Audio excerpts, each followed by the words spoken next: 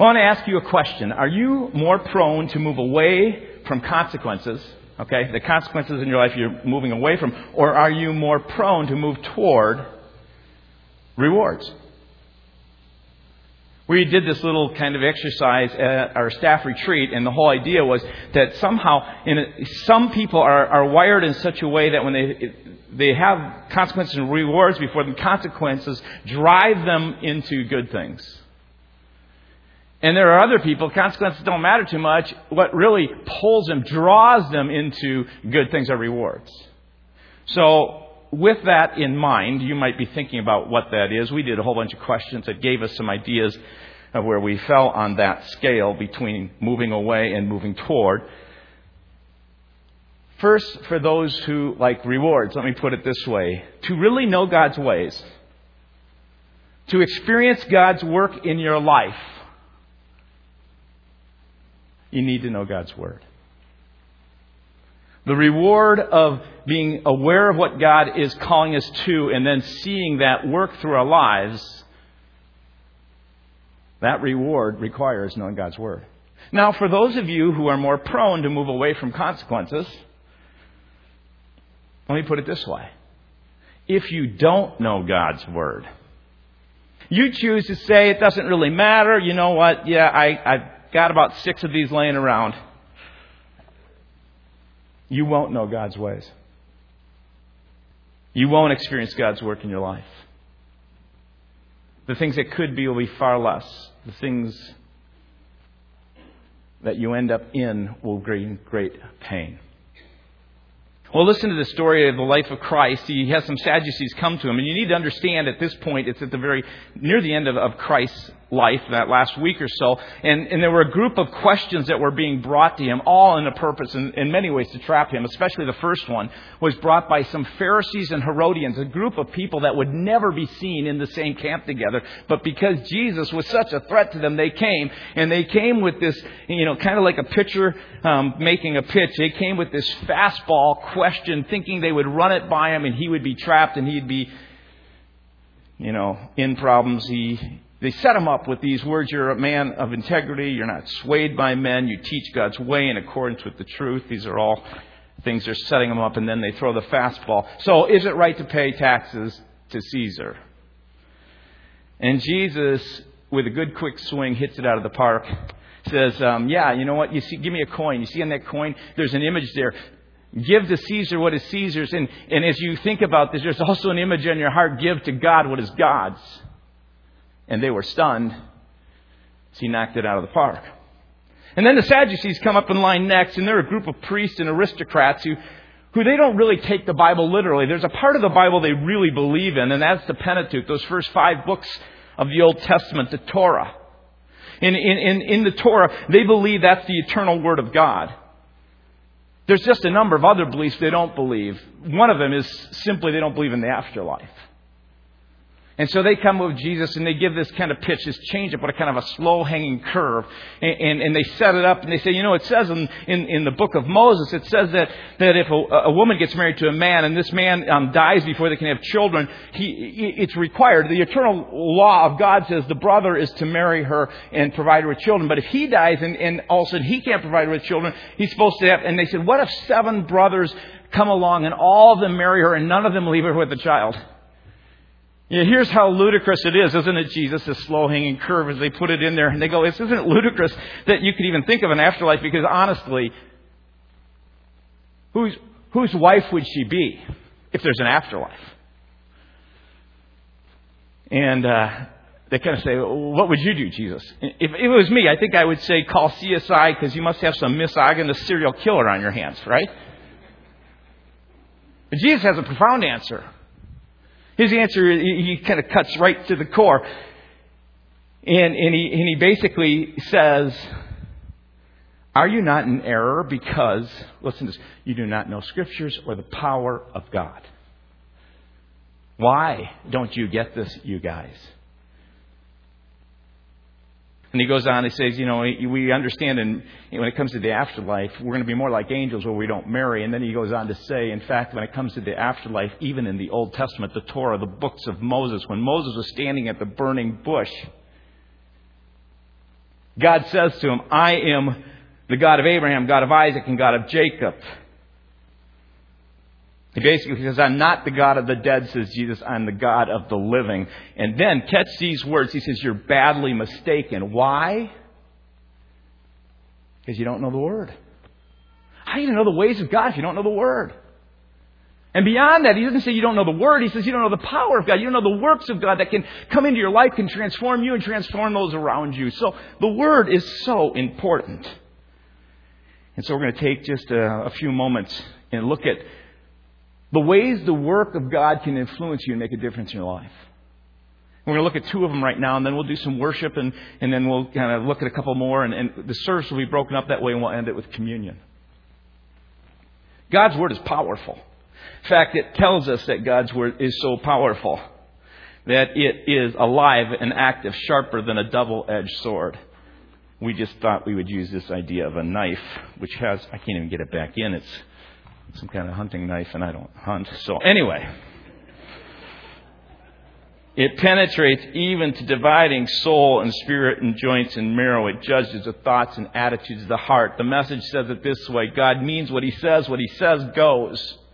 His powerful Word is sharp as a surgeon's scalpel, cutting through everything, whether doubt or defense, laying us open to listen and obey. Nothing and no one is impervious to God's Word. We can't get away from it no matter what.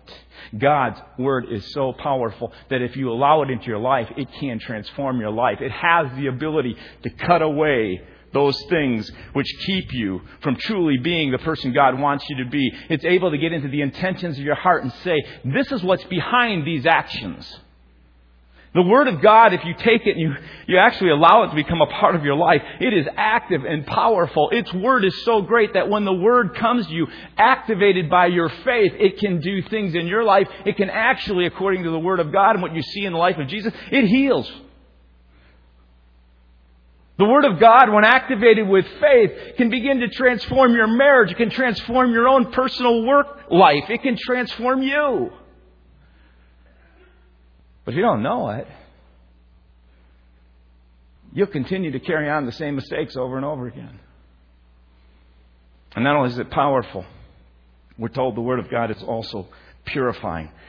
This idea that it is like something, you get it dirty, and as you put it in water, it has the ability to get that which has been stained or dirty clean. You think of your own washer, and you throw that stuff in there, and how that water lifts and separates the threads. There's a word that tells us that in Ephesians, it's a bunch of instructions on how to live practically what he has been just talking about doctrinally, his teaching. And now here's some practical application. He's talking to husbands, and at one point he says, husbands, guys, I want you to love your wives. In that culture, in that day, they understood the idea of leading. In fact, so much so oppressively that he said, here's the real thing for you guys. You got to learn how to really love. And he says, love your wives just as Christ loved the church and gave himself up for sacrifice in order to make you and me holy people in the eyes of God, pure before him. We know we're not pure. But we know that when we put our life into Christ, Christ begins to purify. He washes us clean of all our sins, both past, present, and future. And God now looks at us as holy. Now here's the words that I want you to catch. So he says, I want you to give yourself and to make her holy, just as Jesus does. But here's the words.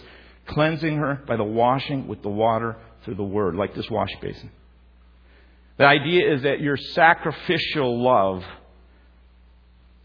like Jesus' sacrificial love, presents this one you love without stain or wrinkle or any other blemish, holy and blameless. The word he uses is radiant. It's kind of like this white bride's dress that is completely pressed and completely white. There's this idea that the Word of God, he's saying, guys, and I'm just going to use this illustration. We'll get a little further in a second. But the idea is just simply this, that as you love, you have the ability to take, in a sense, in the life of someone else. When you love someone else, Maybe at work or in some other places. When you love your spouse, guys, you have the ability in those places where it's been folded and it's been wrinkled and there's been a stain of sin, their own choice, or maybe some injury that has happened as a result of a sin against them. Your love has the ability, through God's Word, as it's activated, to begin to lift and to separate and actually remove those stains and those wrinkles so that out of this ability of love, as it's washed with the Word, as the Word comes, it begins to bring transformation in the lives of people around you.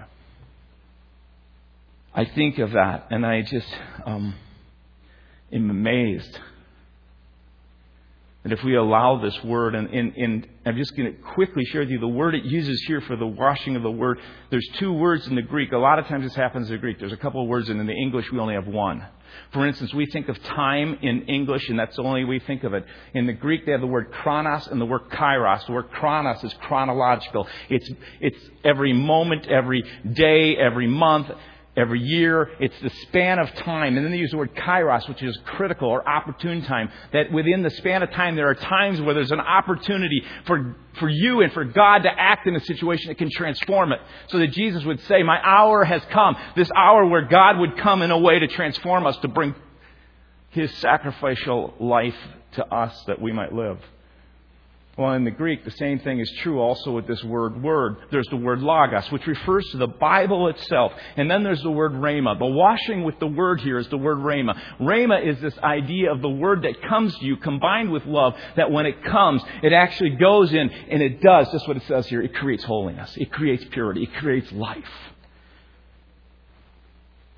And if you don't know it, it can't be lodged in your heart, so it can't move. To activate faith with power, it can't move. Along with love to bring purity. Or maybe by reward, if you want to know this kind of life with your spouse and with others, where you begin to see the Word of God with power come into your life, and this Word of God with love to bring purity, you need to know God's Word. I'm going to ask you to listen and worship as well in just a moment here. Have you noticed over the last few years, as you are driving down our roadways, there's just a number of places, and it seems to be more and more this is happening. Instead of guardrails, you have these little cuts and notches in the side of the road, right? You've seen those, there's the white line, and then there's like one series of these notches so that as you're going along, if you're kind of drifting and losing your attention or you're falling asleep, you'll kind of veer over, and all of a sudden you hear the Yes, you want me to do that again? Pretty impressive. You want to try it? You see, the whole idea is that it's to keep you in the center, going in a certain direction to protect you. God's Word is to guard like a fence. We see God's Word holding us in. Deuteronomy chapter 6 verses 1 through 4 says this. This is the commandment, the rules and the regulations that God your God commanded me, says Moses, to teach you to live out in the land you're about to cross into possess. These are the rules, these are regulations, these are things that if you stay within them, you will experience well this life. This is so that you'll live in deep reverence before God, lifelong, observing all His rules and regulations that I'm commanding you, and your children and your grandchildren living good, long lives. Listen obediently, Israel. Listen, obedient Israel. Don't just listen, but listen obediently. And do what you're told so that you'll have a good life and the life of abundance and bounty, just as God promised. The Living Bible says it this way. Listen closely to each command and be careful to obey it so that it will go well with you. Just like those bumps on the side of the road, when you know God's Word, you're able to know His ways, and as you walk in His ways, you begin to walk into the works of those things, and in those works are good things. Exodus 20 is a family of Israel. He's beginning their journey. They stop, and at a certain point, you know how kids fight one another in a family. I was just talking to my dad the other day. We were talking about when we went to California one time. He surprised us, and we were all full of adrenaline because we were thinking we were going to Madison, Wisconsin, and we ended up going to Disney World. And long story short, we were a mess, my brother and I. He's 2 years older. And I remember at one time on the busy highway of Los Angeles pulling over to the side of the road. And my dad looking at us going, if you don't stop it, we're turning around right here and going home. And I'm thinking to myself, you will never, ever turn around right here and go home. But we didn't. Exodus 20 says, as a community, you need to live together well. So he gives us 10 laws. These 10 laws are simple things. It says, don't put yourself ahead of me, which means don't put sex or money or power or prestige or popularity or anything before me. And then there's some other things. He says, it's really good in a community. If you're going to be a community that's healthy, don't steal. That's a good thing. Don't kill one another. That's usually a good thing. Well, these are not like top shelf kind of ideas, right? Don't want what the other person has, want what you have. And don't take someone else's spouse. I mean, those are simple, basic rules. If you stay within, it will create some health. And so then, as Dick Folk said a few weeks ago, that Jesus kind of realized that it was too hard to all those 10 commands, so he just whittled them down to 2. He said, love God and love others. There is something in that brings protection and brings health and brings life. God's Word is here to protect you. And we live in a culture that's constantly wanting to move outside of that with all kinds of things that destroy our lives. I mean, you think about it. There was a time when credit cards became new and it was all about, you just get spending money on credit, and then people find themselves in credit, they find themselves in debt, and they find themselves imprisoned by it. We have a movement in our culture today. I mean, you really look at it, just live with someone else. It doesn't really matter you get married, but the Word of God is pretty clear. There's reasons, and you can establish some of those things. That there's just all those kind of things. We live in a culture today that is dividing our nation politically. So you can turn on Fox News or CNN, and it's just tearing the soul of our nation apart. You live in a world, and I'm not trying to make a stand on immigration, but it doesn't really matter. People are people. How do we love even those around us? The Word of God is given to give us some protection so that we can live within it and it will go well with us. But the Word of God also guides. The Word of God is like a light, and there's lots of ways to look at the light. But, here is, let's see if I can get this one on. It tells us within His Word that it's like a lamp unto our feet, a light unto our path. If we were to turn off all the lights, it'd be amazing how this one light would give some ability to see, right? So let me think and ask you a question. How many decisions do you think you make in a day? Just think for a second. How many decisions do you think you make daily? And I'll pare it down. I'll say, let's take out what I would call the unconscious rote decisions, like turning on a light and like maybe turning the car on and just pulling out of the driveway. There's a lot of what I call unconscious rote, like getting out of bed. How many is it a conscious or unconscious decision? Yeah, right. It's all conscious. Okay. So how many of those conscious decisions do you think you make? Go ahead and just tell someone next to you. Tell them how many you think you make in a day. Okay. Shout out a couple. Okay. Here's the truth. I don't even know. I just thought I'd ask. I did actually try to look it up, and they get all over the board. Some say 1,000. I'm thinking to myself, I bet we make more than that. Just think if there's only 2 or 3 critical ones you make in a day. And the Word of God is basically saying, I don't only want to protect you so you can have the best life, it'll go well with you, but I want to be with you in your life. I want the Word of God. I want you to eat it. I want you to digest it. I want you to be a part of you. I want you to meditate on it. I want it to become so much a part of you that as you grow, it causes maturity. Because the best kind of decisions, the wisest decisions, are made of people who have character and maturity. And God says, I want this Word in your life so that you can grow up and become like Jesus Himself. And as you grow in that way, through those simple choices again and again that produce character, you also will produce and make good and wise choices throughout your life. And beyond that, God even says, when you go through difficult times, my Word will be like a light unto your path. I will guide you. I will direct you. Jesus, He spent time in His Word alone. And I went through this because Jesus Himself thought it was important. Went through this a few weeks ago, and I'm just quickly share with you again how He got away. He meditated so the Word would become a part of His life so that He could make good decisions. Early in the morning, it says in Mark 1:35, while it was still dark, before daylight savings time, Jesus got up. Didn't you like the extra hour of sleep? Amen. Anyway, while it was still dark, Jesus got up. left the house and went off to a solitary place where he prayed and he meditated on the Word of God. And then Luke just puts a string of these verses together.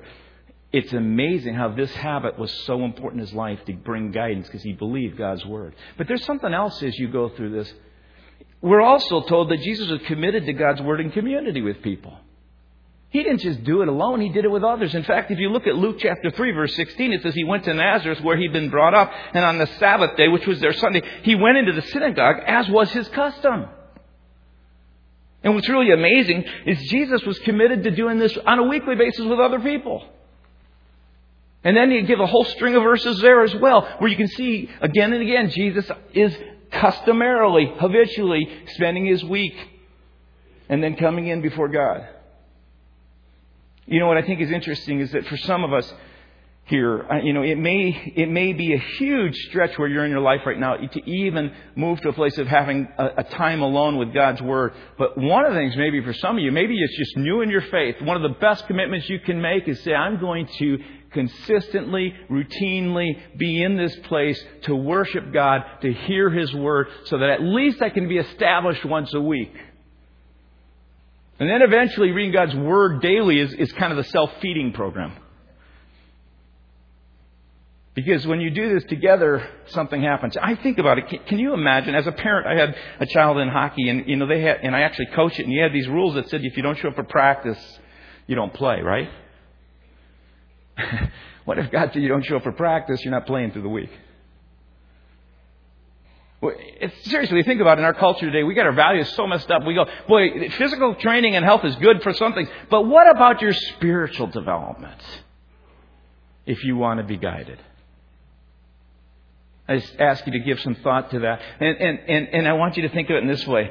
Because, as I said last week, if Jesus' Word, if Jesus is reliable, and He said in the Gospels are reliable, and Jesus thought the whole Old Testament was reliable, and the whole Scripture was, according to the Apostles, then let's say it's a trustworthy thing. Then the question I want to ask you, if this is a trustworthy source, is do you believe God is smarter than you? Anybody? Can you imagine a child coming to Rembrandt, a 4-year-old, saying, let me show you how to paint, buddy? Can you imagine a 14-year-old bouncing the ball and Michael Jordan goes, yeah, I could help you on that. And he goes, no, that's okay. I don't know, who you are anyway, right? 14-year-old. Anyway.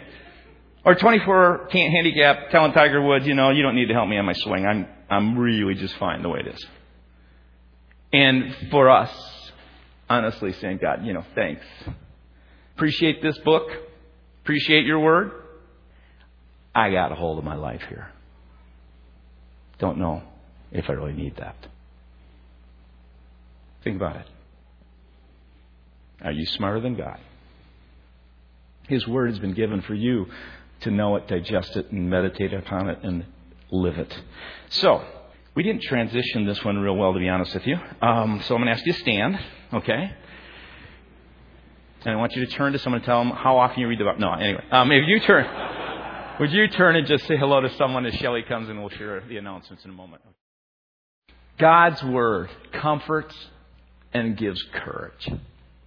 I mean, it is this Word that we talked about has this incredible ability. It has power. It purifies. It has this ability to guard us and guide us. And it has this ability kind of like that blanket, Anybody have a kid who ever grabs the blanket in those times when they're just feeling not real secure? We're told in Psalm 119, verse 49 through 50, remember your word to your servant, for you have given me hope. My comfort in my suffering. I know there's some suffering. I went into the ambassador class today because this week Doris Scholand, who is just, some of you know Monty and Doris Scholand, who started and founded Village School of the Bible, and just her passing away, and in the class of those 80-plus-year-olds who meet, there's pain. My comfort in my suffering is this, your promise. This Word gives life and preserves my life. I found nothing as comforting as the Word of God in my own times of difficulty and in times of insecurity. I just want you to listen to the Word of God. And I'm not going to give you all the scripture references, but I'm going to give you these words. And just listen wherever you may be at. Maybe this will speak to you. He will go with you, sustain you, and strengthen you. You can read in His Word, you are His beloved. He believes in you when others don't. He will deliver you no matter what. He will hear you if you ask for help today. Even if chaos abounds, you will experience perfect peace.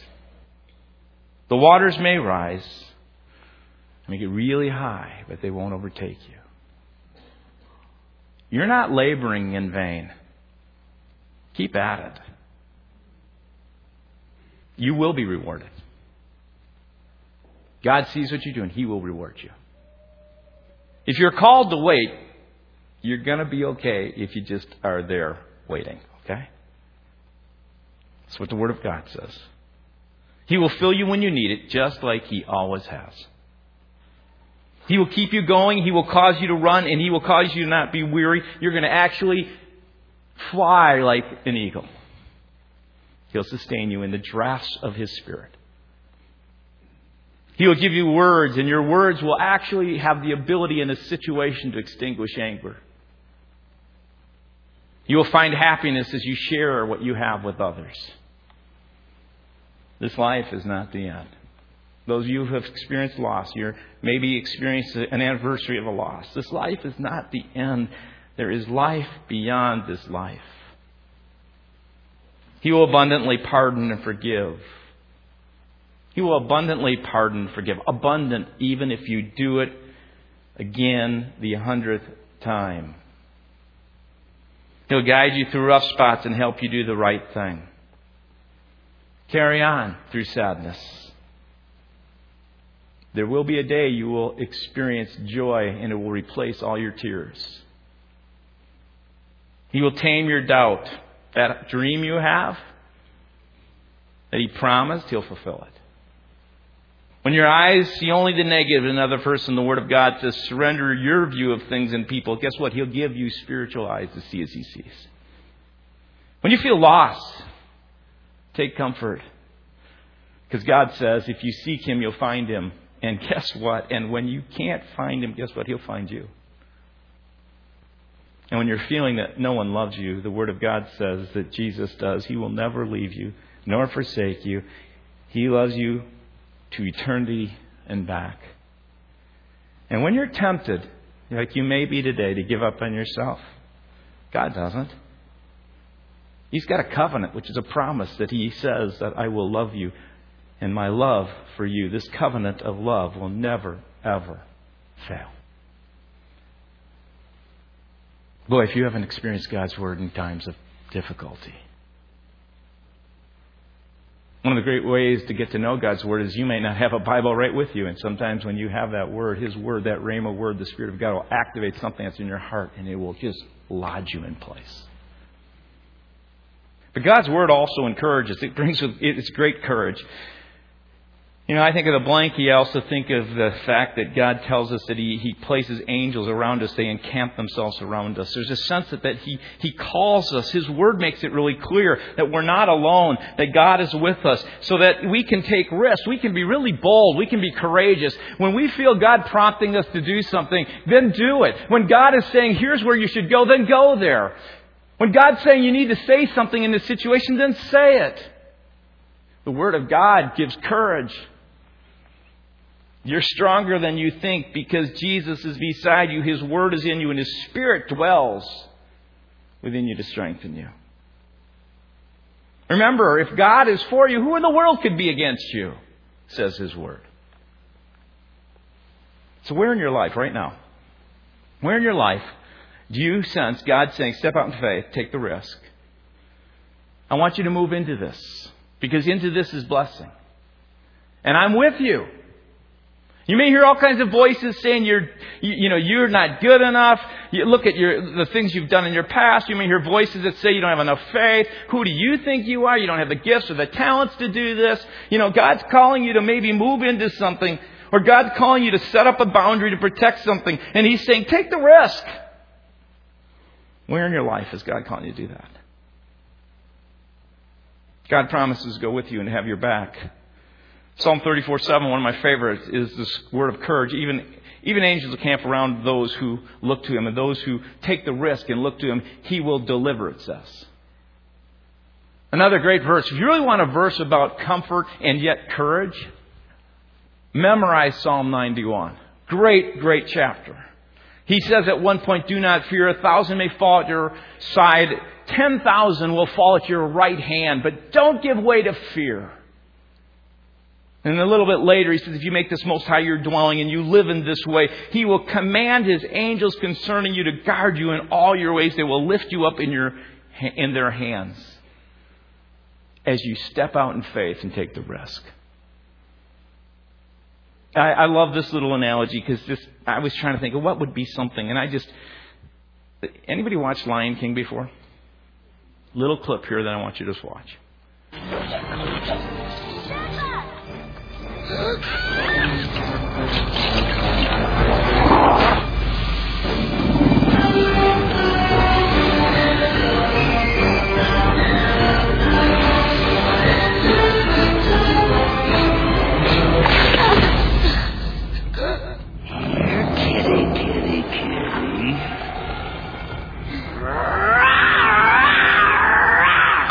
That was it?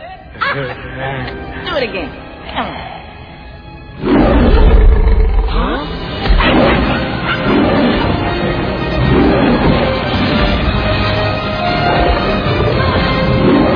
Hey, oh, please. Uncle. Silence! Hey, come on, we're going to shut up right now. We're really sorry. If you ever come near my son again... Oh, this is your son? Oh, yours?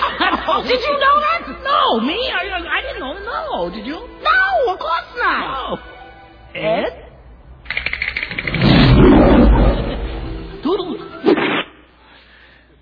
That may be really silly, but think about it. When you're standing there and you're afraid and they're going, who do you, ha? And they go, you're little? Wow. What they don't know and what you don't know is who God has behind you. And just think, if you don't know that and you don't step on faith, you'll never see God activate. That's one of the things that just really even hit me lately.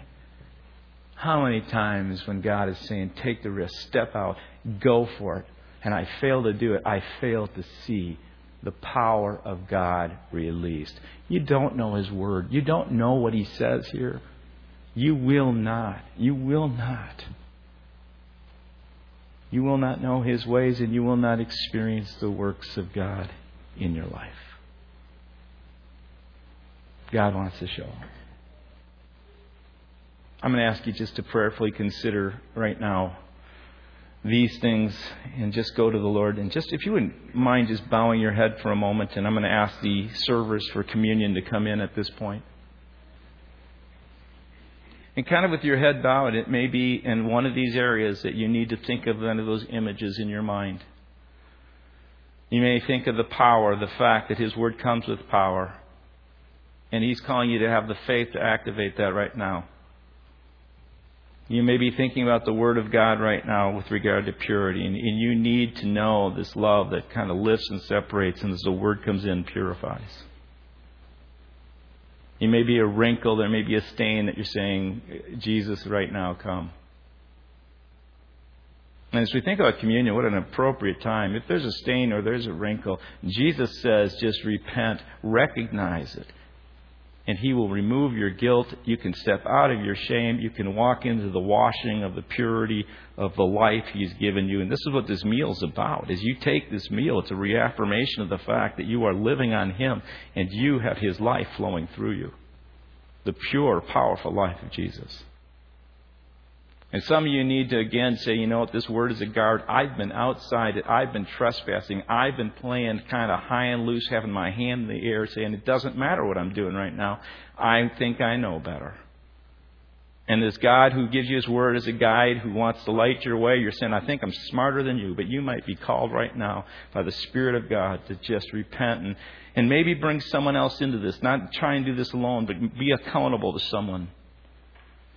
This meal is another meal that says, God, my life, I'm going to just feed upon you and not upon what I think is right. I want to feed upon what you are telling me through your word is right. And some of you just need to come and know that this word is a word of comfort. Jesus died that you might have life. He's gone through your pain. He's experienced your struggles. And some of you take this bread and this juice. It is to infuse you with courage to take the risk. If you've accepted Christ as your Savior, if you've opened your heart to Him, I invite you into this meal. I invite you into this experience of communion with God through Jesus Christ. And may the Holy Spirit wash through you now as we take this meal. We consecrate and we set these elements apart to do what you've called them to do in this moment, in this time. And we pray these things in the name of Jesus. Amen.